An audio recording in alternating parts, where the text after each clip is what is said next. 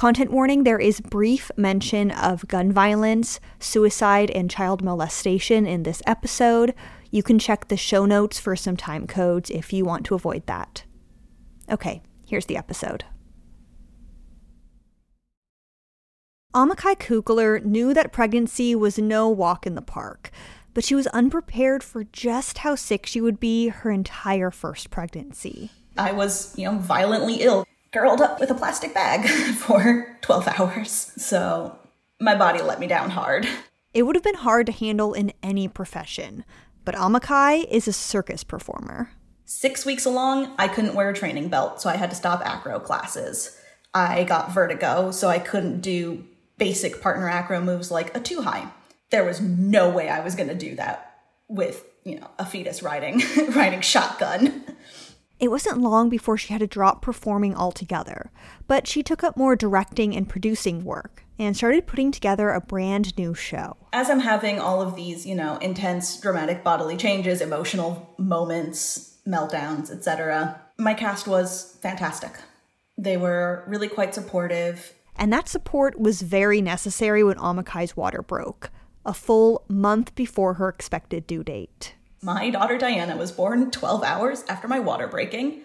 For those of you who are parents, you might know that is ridiculously fast. That was a particularly traumatic time for me, and you may hear me get a bit emotional about it again, because she was so little. She went into NICU for 6 days. After 2 days, I was told I had to go home. Sorry, hard moment for me. While Amakai was at her lowest, both emotionally and physically, everyone in her company stepped up. They all just really carried the day and organized their own stuff for about a month before I could step back in and start doing things. And when Amakai was well enough to return to the studio a month later, she was able to bring her daughter with her. We set up for the show, and if she wasn't on my chest, she was with somebody. She was with another character and another cast member and another cast member, and everyone really stepped up and took ownership and helped. And that was fantastic.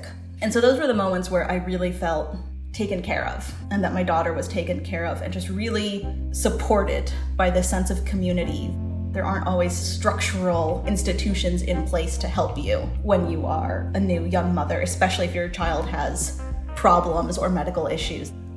And I really felt that I had that from my community in those moments.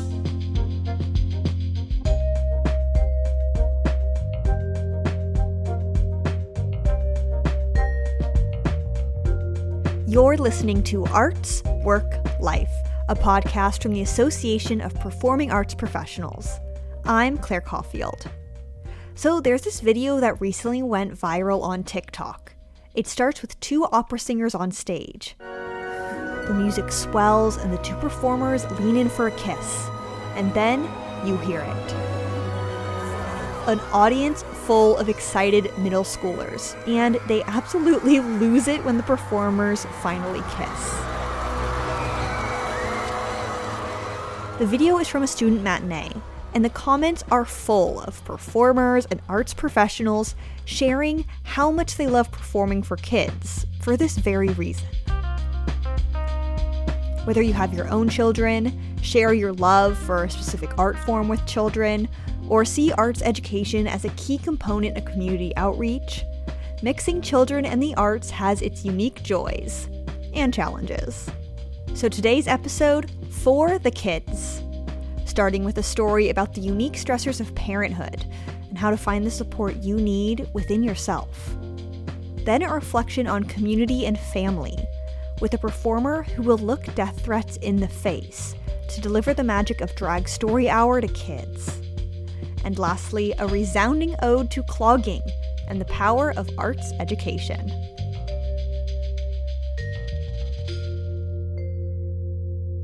Act 1. High Stress on the High Wire.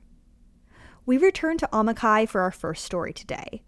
And as we heard in the beginning of the show, Amakai's first pregnancy was really hard, but her entire company stepped up to help and continued that support as she navigated her daughter's health problems and found her footing as a working mom. And when the pandemic started and Amakai and her husband had to take a break from performing anyway, they decided to expand their family and Amakai gave birth to her son in early 2021. Fast forward to 2022, as she begins making plans for the Summer Circus Festival to return. In her story, Amakai reflects on what changed between her first and second child, and how she had to make some big changes so she could be there for her own kids. Here's Amakai. I now have a 1 and a 3-year-old, and the festival was a huge undertaking. I'd never done anything remotely like it. There were some crises. During the week of the festival, my daughter stopped eating because, God bless her, at 3 years of age, she had anxiety. Given that she's so little, it was really distressing that she stopped eating because you could see her losing weight. And this has always been a big thing for me, is that she's underweight and she is small. And so it was just a whole lot of extra anxiety there. She stopped sleeping. We actually ended up bringing her to rehearsal one night because she was so hysterical. It was 10 o'clock at night. The cast is trying to do acro. I'm involved in this act, which was really, really hard to do with a child who will scream if you put her down. So it was very stressful. There was one day where it was 2:30 in the afternoon, and I realized I had not eaten anything or drunk anything that day. I was standing in the back of the lobby, and the world looked a bit dim, and I went, I'm a solid 10 minutes away from actually passing out. So I grabbed my purse off the floor, I went a block down and got food, and when I had sat down, I then posted in the Facebook group, stepping out for a minute to get lunch, back in half an hour. And the second I posted that, I swear, I got 5 texts saying, oh, if you're still in the building, can I grab you real quick? And I went, no, I am gone. And that is why I waited until I left. Because I knew if I said, hey, I'm going to step out, I wasn't going to step out. That's what had happened for the past 3 hours. I'd been trying to leave.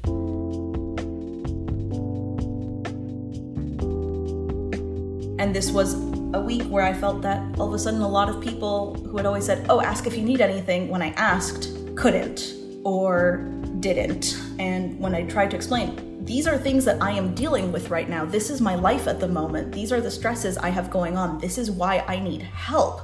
No one ever said it, but the feeling I always got was, oh, still? You still have kids?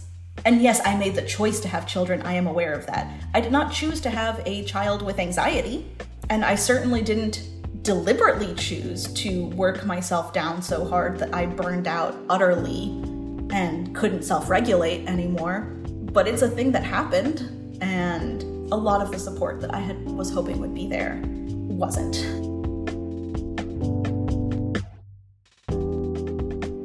It feels very similar to the difference between an acute injury and a chronic medical condition. Because when you break your leg, everyone's very sympathetic. If they see you, limping towards the door, people will hold it open for you. But if you have chronic pain, that means you are always limping towards that door. Or some days you can walk just fine, but some days you can't. There's this feeling of, oh, but you were fine yesterday. Why aren't you over it? Why aren't you better yet?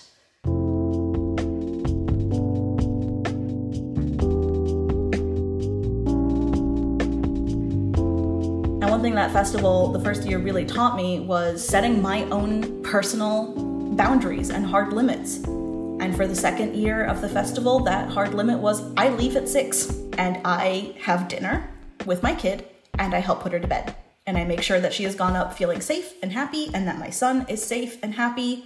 And then I go back to the theater and stay there until 11 or midnight or midnight 30, as the case may be. But I am there for my kid in the morning. I am there in the evening when they get back from daycare. I am there when they go to sleep. And my phone is on Do Not Disturb.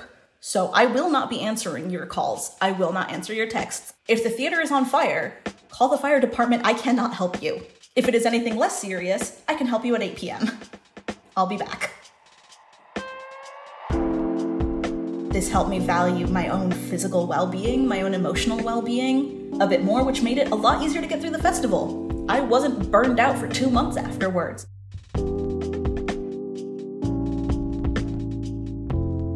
I have more budget to play with this summer because I had more energy and could apply for more grants afterward. And the better mental health I have and the more I am able to make sure that I'm okay, the more work I can help find and create and manage for other artists. I'm trying to find ways to make it easier for me to care for myself the way I try to care for other people, even though that's hard.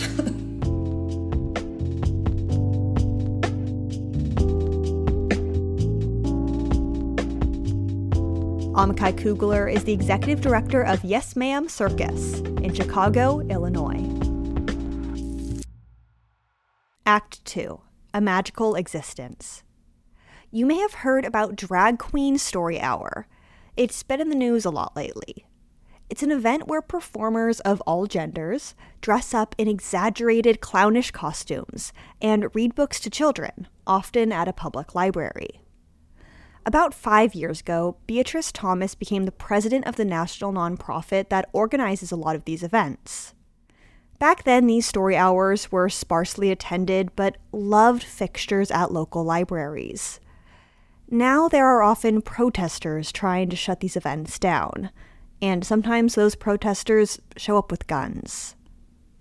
In their story, Beatrice reveals what keeps them going in the face of so much hatred, and shares the joys of these events. Beatrice, who performs under the name Black Benatar, starts us out with a tour of their favorite outfit. It's really like super glamorous. Drag is like so fun. So this is my ringmaster outfit. This is a stunning red and black with black sequin lapels and sort of gold applique down the front. I put on this black and gold shimmer bell-bottom stretchy bodysuit over the whole thing, which then is topped off with, say, a gorgeous auburn wig. And then you can accessorize. My rule for accessories is just add more, because the children love more is more, you know. Drag is fun because it's dress up, and dress up comes with persona. And when you're in drag, it's okay to be seen as a queer person. And then as a Black person, you're not supposed to take up space. And so drag is like a full permission. And it's really like this stunning self-expression that just lends itself to captivating children and getting them really excited about reading. But it is also, you know, drag is so much more. It is about magic. It is about bringing fantasy alive right before your very eyes, you know, like we're objects of stunning beauty and clownish glamour. But you've never had a better audience than like a doughy sort of 18-month-old who's sort of like waddling up and really stealing the show. What we get to demonstrate is how to make something a part of the show. Oh, do you want to hold my book? Help me. Yeah, hold my book. Or you can pop them right next to you and you're like, help me show the pictures. And so it's just like this wonderfully engaging and challenging audience. The task of speaking to kids and to parents at the same time and reading books and generally being stunning.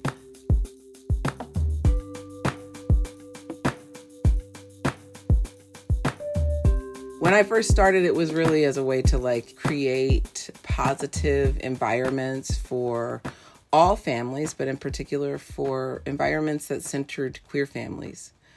It was nothing to do with politics.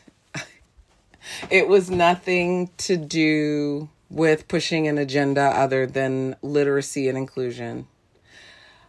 So going into a library now is a dangerous place. You know, you go from something that was very much a volunteer service, fun, give back experience, and now you have to dig into yourself and ask if you are ready to become a symbol of a movement.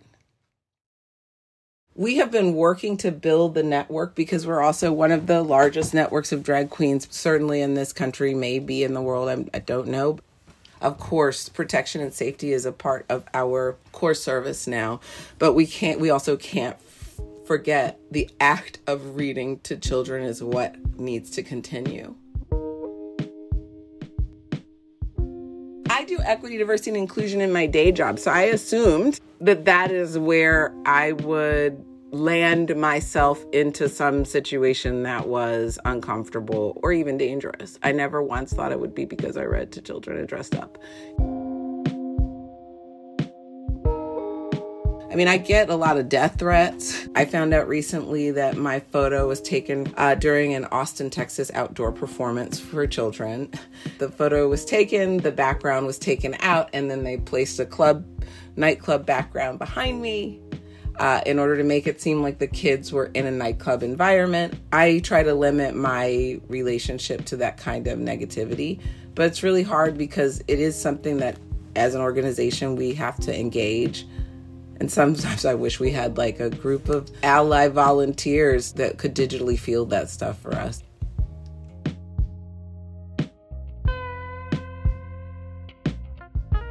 This is something I think that artists struggle with, is how do you sustain a practice that has been not a mainstream staple, but is now something people are very interested in, but it's still skewed towards this thing that you were doing that is your service project. I feel like a very fortunate person because there is not a lack of purpose in my life. I know I have purpose. Maybe too much purpose. I don't know that I am complaining more than just wanting to express the sort of dynamic contradictions that artists can, and certainly I think marginalized artists can find themselves in.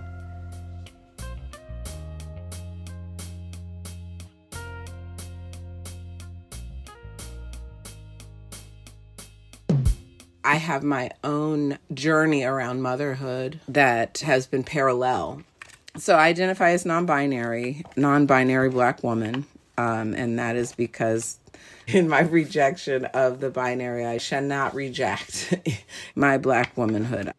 My partner is trans. When you are queer, your journey to parenthood is just like exponentially more challenging, more fraught. There are more people involved.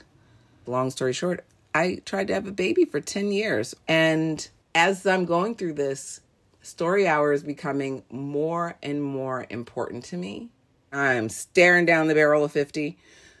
So if this doesn't work, I am trying to prepare myself for the worst, to understand what are my other options. Like, where do I take all of this nurturing, maternal vibe, energy? Where do you put it? And Story Hour was 100% the place.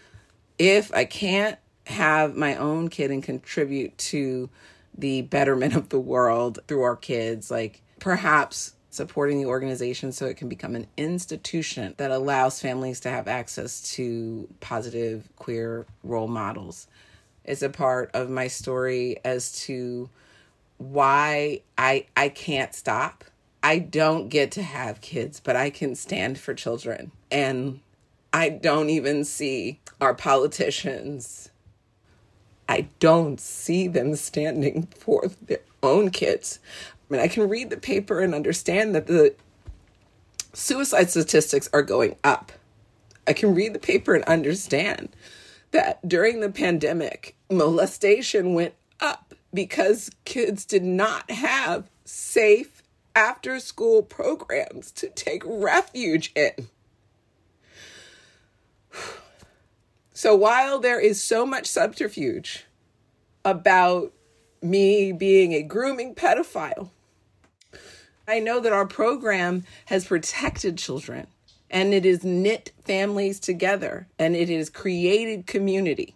I stand for children, and if they have to get up every morning and go to a school where they may be shot, then I will keep doing Story Hour, because our children shouldn't know more about active shooter drills than the adults around them.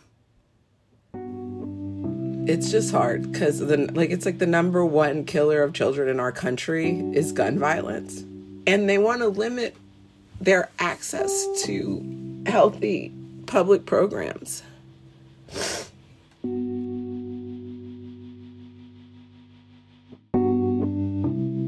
I'm oppositional. So if someone says, you're not allowed to do this and we are going to terrorize you into not doing it because freedom, what does it mean to live unharassed, to not have to deal with sexism, homophobia? If you're just like saying like, I'm going to terrorize you into not doing this thing that stands for freedom, justice, equity, inclusion, then my oppositional side says, all right, let's get to work. We have more work to do, right?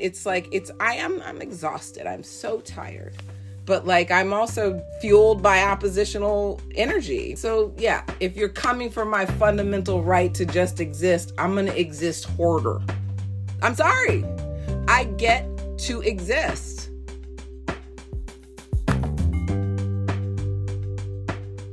Beatrice Thomas is a creative producer, drag performer, and educator in California.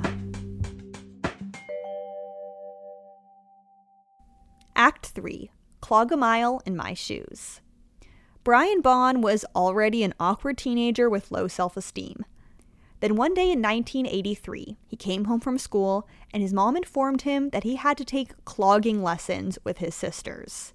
He was mortified. He thought, if I'm not cool now, clogging definitely isn't going to help. But turns out, his mother knew best. And within a year, he was one of the top cloggers in the country, which is pretty cool. And over the next 40 years, he made his living as a professional clogger, appearing on countless TV shows and traveling the world. But when the pandemic hit, he was forced to take a beat. Here's Brian. A lot of people don't know what clogging is. They think of, a barn dance and do, right? It really got its start back in the late 1800s, early 1900s. It's one of America's most iconic folk dances. Traditional clogging rhythms sound like da-da-da-da-da-da-da-da-da. But when you see it, it's like someone running as fast as they can in place, and just emotionally, it's fun, it's happy. Contemporary clogging is way more exciting. And not way more exciting, way different. We do a little bit of tap. We also do a little bit of Irish step or river dance.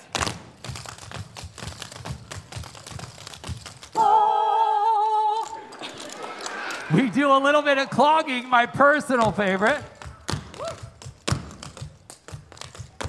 And we also do a little bit of stomp. We put all these different styles together and we call it, Elizabeth, tell the kids what we call it. Percussive dance. Everybody say percussive dance. That was beautiful. Raise your hand if you started dabbling in arts education about 9 or 10 years ago. It was not the main part of my business. I did a workshop for some 4-H students, and there was a group of those students who happened to have Down syndrome. And we started off small. We had 5 kids in the class. Lots of different levels of function. One young man in particular, his name is Julian, and we've become very, very close. When he initially started, he would sit on the floor or lay on the floor. He didn't understand how to learn. He hadn't had that experience yet. And we started to have these moments of connection. And I started to see how important it was with these kids, because it wasn't what they couldn't do, but the amazing moments when we found things they could do. And now, I'm telling you right now, they can all do shuffle steps and singles and triples. It's very, very exciting. Everybody, put your right hand above your head. Take them out, and let's hear it for them, everybody. I was a teacher, but it wasn't my main thing, because I was really, really successful as a performer. I was 200 to 400 shows every year. That's a lot of shows. And 2020 is gangbusters. We're so good. We had just showcased in New York at APAP. We had all these events lined up, and I was at the airport and everything shut down. Of course, we all know what happened. Everything was canceled. Artists were hit so hard.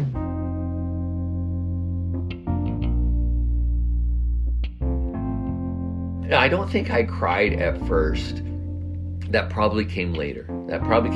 After the initial shock. And I think initially I kind of went numb. I was doing things like, okay, I'm going to sell things on eBay. I'm going to do yard sales. I was picking up furniture from people's houses that they didn't want and selling it to make a living for about a month and a half.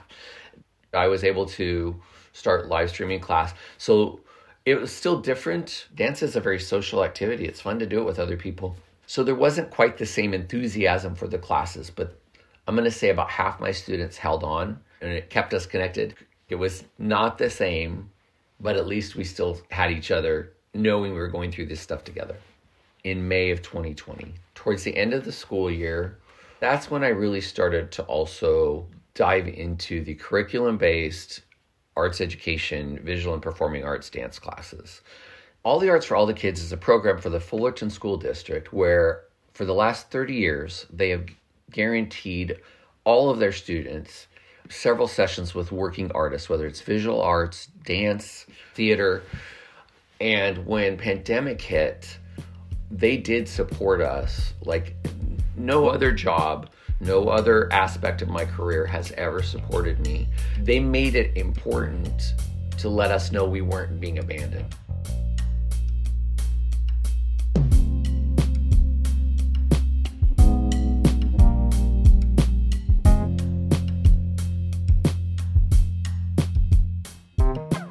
So at first they were like, well, what can you do? And I was like, well, I will make a video online and show kids how to make tap shoes out of duct tape and washers. And it was not the most highly produced video because I did it on my front porch. And I had a kid from Texas send a video of him tap dancing in his homemade tap shoes. And this is where the lights started to go on for me. I did a series of math videos for dance where I taught the kids how to find the area of a square based on the way we moved. And some of them were great, some of them weren't so great, but it really, really did start to open my eyes to more that I could do that I hadn't been doing.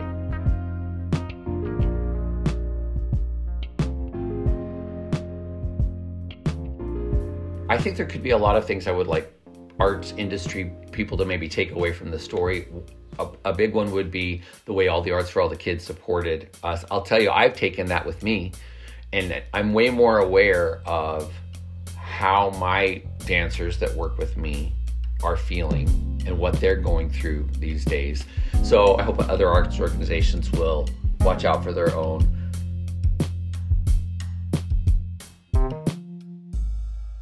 Now I am thriving. I'm thriving in the arts education area of my work. I'm still doing fairs and festivals across the country with our clogging shows. So all of that came back, but now I also have this way more rich, well-rounded aspect to my career where during the school year, I'm literally in classes every day at different schools. I'm mentoring other dancers because, one of the problems I think clogging has had is a lot of cloggers limit their self-view. They don't see themselves as legitimate artists. They take their dance classes, they become amazing, and then they quit and they get a job and they don't do it anymore. And I think art's something you can always take with you. And so that's what I'm trying to inspire my other dancers and teachers to do is don't stop, don't settle for where you are. There's more to come. It's going to keep growing.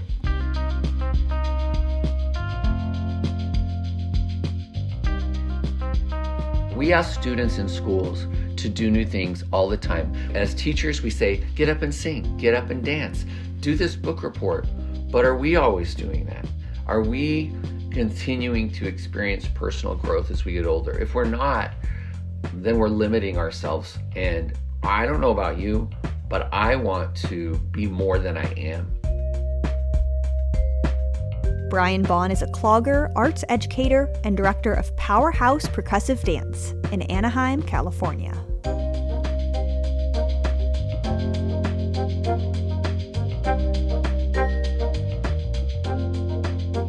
Thank you so much for listening.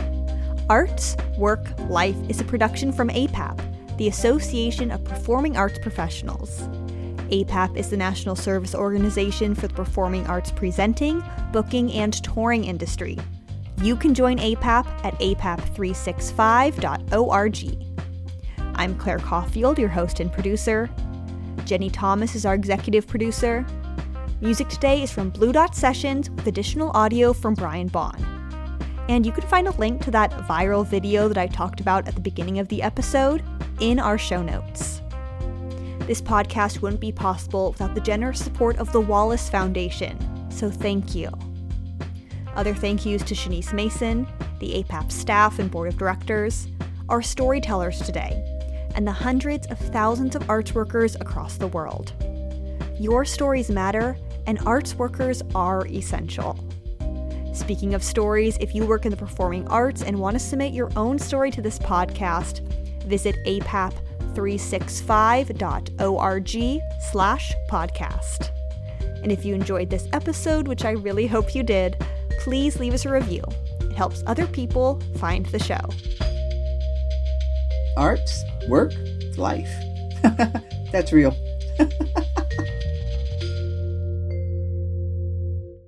And next time on Arts, Work, Life. I ended up working at a restaurant. It was like night and day from like practicing 8-9 hours a day to perform. For me, when I had that thought, everything in my relationship to Shakespeare changed. Where he'd been, it's the first time he'd been in circus space, and he'd been in circus for almost 10 years, where he felt like the freedom to really be himself. And before I could say anything else, she literally just slid out of her chair onto the floor, and I couldn't rouse her.